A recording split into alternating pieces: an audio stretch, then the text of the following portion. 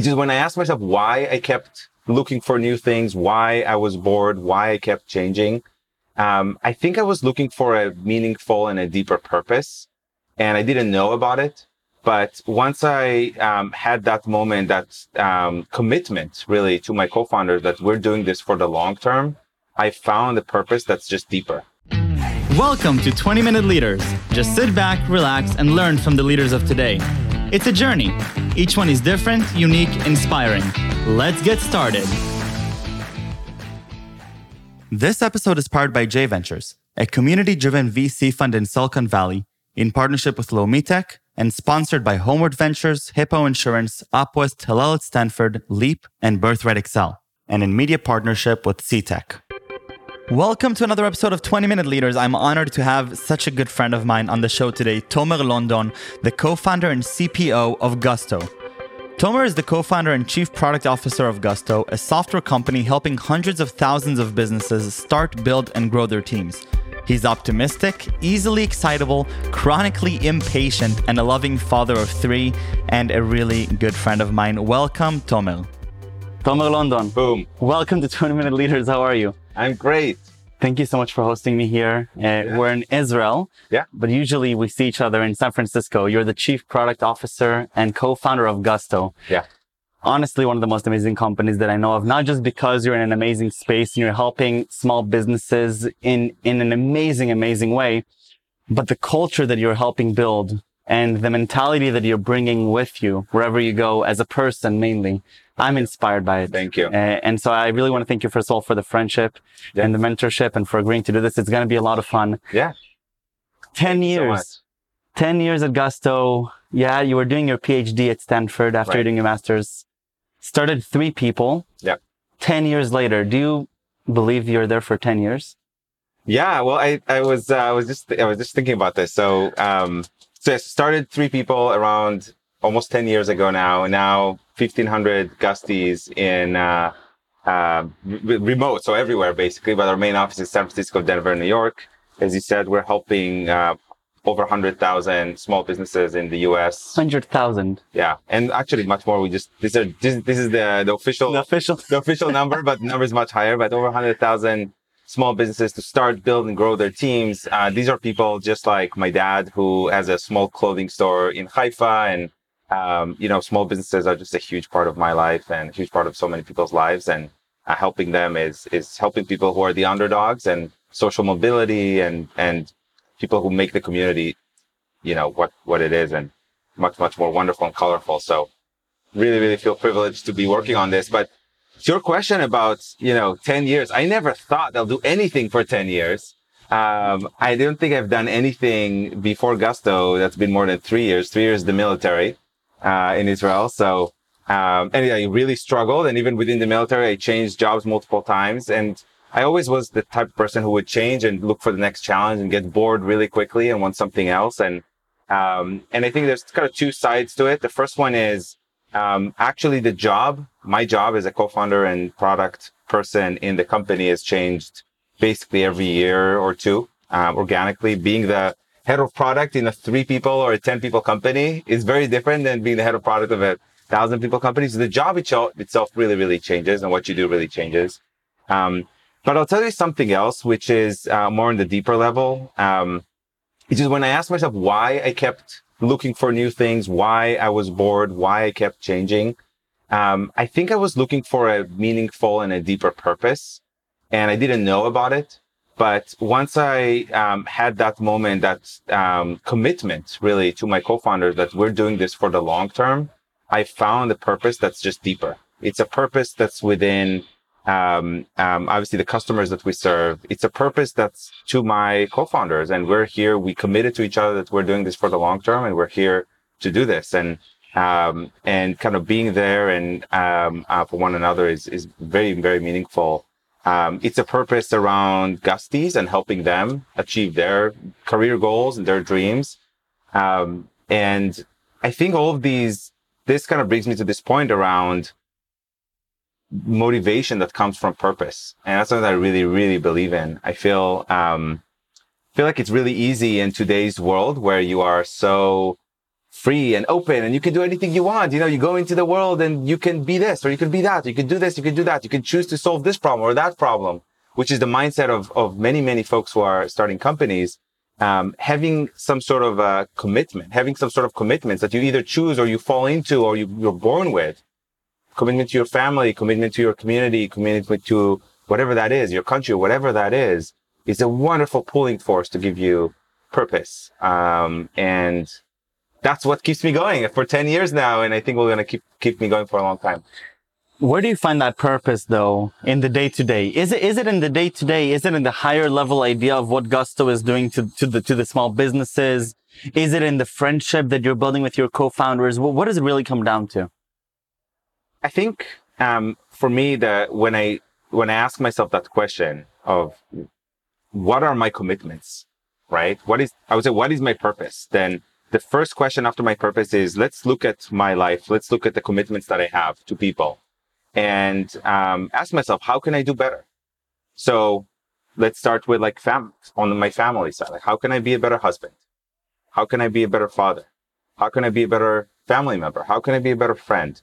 And when I look at these, and how can I be a better co-founder and so forth? And when I look at these commitments, when I'm in my lowest lows, when I'm in moments that are that I feel not motivated, when I'm in moments where I feel like that I kind of lost my way and I'm not sure why I'm doing what I'm doing anymore and what's driving me forward. And these are moments that happen to everyone and definitely happened to me along the way.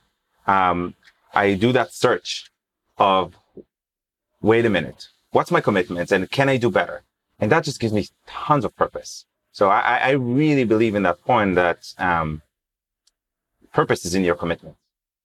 One of the things that I asked you before that really were meaningful to me and I'm going to take with me for a long time was this question of being a good person, right? And this question of what does it mean to be a leader? And at the end, 500 episodes in, I still haven't really figured out what it means to be a good leader because it changes. But one of the things that you started mentioning was this idea of, what is it? When do you know that you're a good leader and that ambition? Tell me a little bit about your perspective on leadership in the day-to-day and this aspiration. Well, first, I feel like I feel underqualified to give an answer to what's a good person or what's a good leader. But he's very qualified.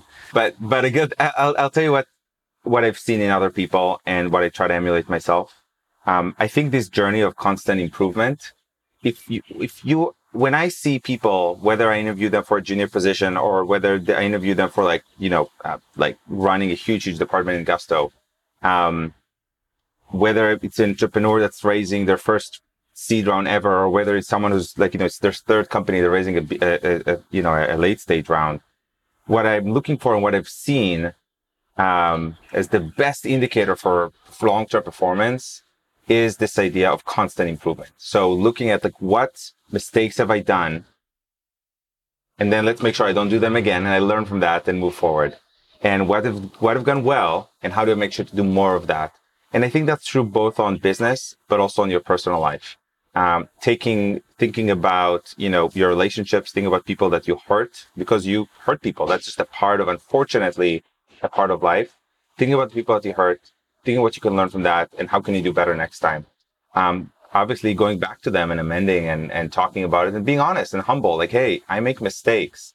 Here was my intent and here's what ended up happening. And I'm here to improve and I'm here to change. And we're all here to do this. And I think when you go through life when you think of yourself less of a static thing and more like a living, breathing, changing, well, you are living, breathing, but changing, constantly learning, improving and growing from your mistakes,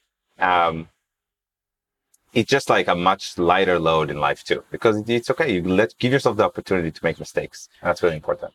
But it's pretty challenging in a world where we're almost being taught to run forward and chase and forget about the past and chase after something forward too. Yeah. Because a lot of what you're talking about is stopping, reflecting a little bit backwards at what we did and who we are, who we may have hurt, and how to think through resolving that. That it takes a lot of maturity to do that.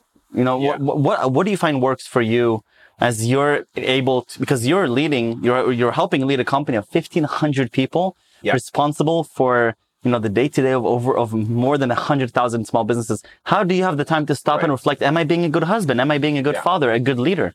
Yeah. Everyone has 24 hours. every day. And it's all a matter of your priorities. So I think for us, it's a part, like for Gusto, on the Gusto world, it's a part of our culture. So, doing these retros, asking yourself what's gone well, what didn't go well. That's one. And just, you make time for this. This is like a part of our weekly operating rhythm, whether you're within a pod of engineers or whether you're within a larger leadership team, stopping and saying what went well, what didn't. Let's talk about it. Let's learn from it and move forward. And it's not about blaming. It's about learning. But also in terms of relationships. So Josh and Eddie are my co-founders. We still today, 10 years in, we have every week, we spend time together and we talk about things and we try to I think we're kind of very reflection type of people. And we talk about these things. We talk about what went well, what didn't. We talk about hard things. We give each other marital advice. We give each other advice about raising kids and I think in a relationship that's long-term and committed, you also have the opportunity to give people advice, like tell them the truth in the face. And that's really important to be on the receiver end of that because, I just had a conversation with Josh 2 weeks ago. He gave me some really, really hard truths to my face about something actually about my family. And that was incredibly valuable because there's just a very few people who know you very well for 10 years and tell you some things and help you then resolve things as a result. Relationships take time to build and that trust takes time to build. That's a huge part of what makes it. 10 years in. Yeah. An amazing company that is still growing and still making a big difference. And what it sounds from me in your perspective, only getting started and really building it for the long term. What have you learned, not just about building a great business, but building a great culture? You're a part of, I walk into the Gusto offices, besides the fact that I put my shoes aside and I put the amazing green and blue socks. Right. What have you learned about building really a family of 1,500 people? Yeah. Okay, because a couple of things. I think, so one, we take our shoes off in the office, and, people get slippers so they can walk around, without their feet being too cold. The reason that we do that is when we started the company, we started in our house. Josh, Eddie, and I were roommates, and in our house, we take our shoes off, but we grew up in a family like that. So we just continued with that. And, once we moved to our first office, it just felt very natural to keep going. And, still today, that's the situation. Now we're going to go back, to the office from, COVID and everything. So we'll see how that evolves. Which is, I think, an important point around like culture should evolve. It shouldn't be static. But that's been pretty cool for 10 years now. And we have so many socks. We basically create every 6 months or so. There's a new line of socks, Gusto socks. I know. You got to come visit and then you get it. I missed 2 collections. Yeah, you probably missed quite a bit. And people have these kind of wall of socks in their house. Like there's some cool stuff around it. But my daughter thought we were a sock company, actually. I can totally see that. Yeah, it's like Gusto socks. Everything's Gusto. But yeah, to your question, so what did we learn? There's a lot, obviously, but I would say, being intentional around your values and around your principles and what makes you, what's authentic to you and how we want to build a company is really important. And if you don't go and define it and do the work, it's just going to happen to you. So culture, either you define it and it happens, or according to what your overall direction is, or it just happens to you and then you need to kind of fight it. And I think in Gusto, we were always kind of 2 steps ahead in terms of what we should be doing according to the book, in terms of like, did you define your values? Well, we did it a little bit earlier than most companies, like when we were like 4 or 5 people, as opposed to like when we were 30 people.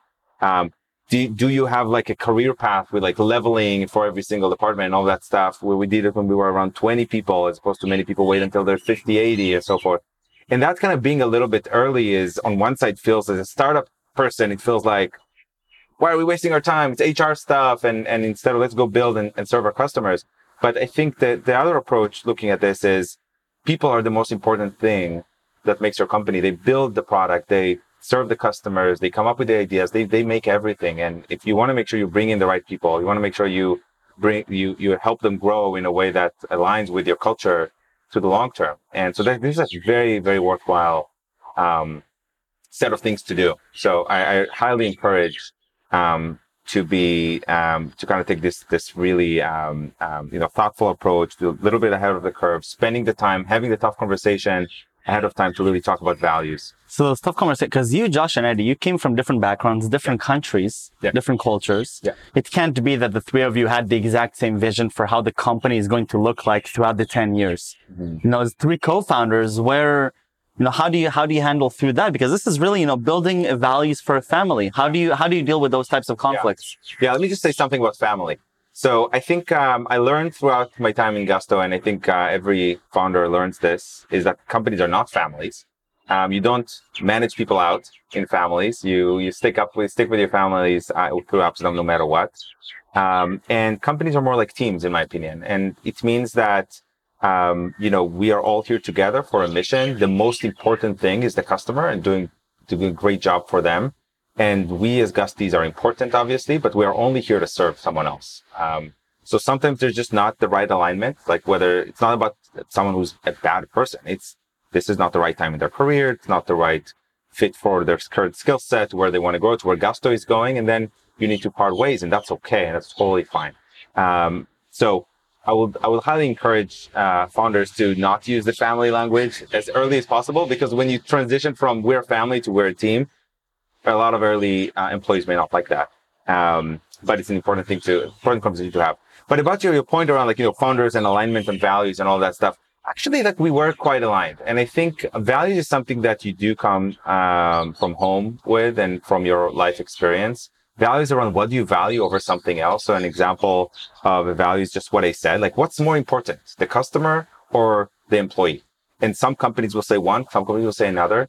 And that's okay. And there's different ways of building a company. And I think Josh, Eddie, and I connected on actually quite aligned on we're here to serve the customer. It's more important for us to have an impact on our customers, for us small businesses and their employees in America, than our teams. And that's a hard thing to say, but values they need to be hard. If it's all do good, and if you talk about a value and there's no trade-off implied, then it's not really a value. It's just a truism. Do good. Of course, everyone wants to do good. Right. Yeah. So. Tomer, thank you so much for sharing this time with me. I really appreciate it. I have a few more questions about you, though. I want you to take me back to your childhood. Okay. Middle school, Haifa. Okay. What really fascinates you as a kid? You're walking down the streets. What drives you in your day to day? Yeah. Okay. The short answer or the long answer? I think the short answer, right? So the short answer for this is, I loved books. I loved standing in front of big shelves of books about any random topic and just feel the enormity of the stuff that I could be learning. And on one side, it was intimidating, but on the other side, it was truly inspiring to just see there's so much I don't know yet. And I have my life ahead of me to go and learn that. And I love that. That's just so now as a parent, I try to have books everywhere in our house because I know it was so meaningful to me. Wow. A specific genre that was the most fascinating to you? I liked actually nonfiction. I liked just learning about things. Really? Having psychology books, biology books, science books, and just anything. Amazing. I just love the idea of learning new things. Today, something that inspires you, either an event, a person, some mission. Kids inspire me today. I feel as I have 3 young children, 5, Shira is 5, Kobe is 3, and Levi is 1. Seeing how they develop and learn and grow, it's just so inspiring because, the growth rate and the ability of them to pick up new skills and just seeing how their thought process changes and just in front of your eyes is inspiring, and it's just wonderful. And what are 3 words you would use to describe yourself? 3 words to describe myself. I'd say I am optimist. I'd say I'm very impatient. And let's see, what's the last one? This family member. Tomer, toda raba. This was amazing. Continue making a huge impact with Gusto. Thank you for inspiring me for 2 years now. Really appreciate it. Thank you for everything, and stay safe and stay healthy.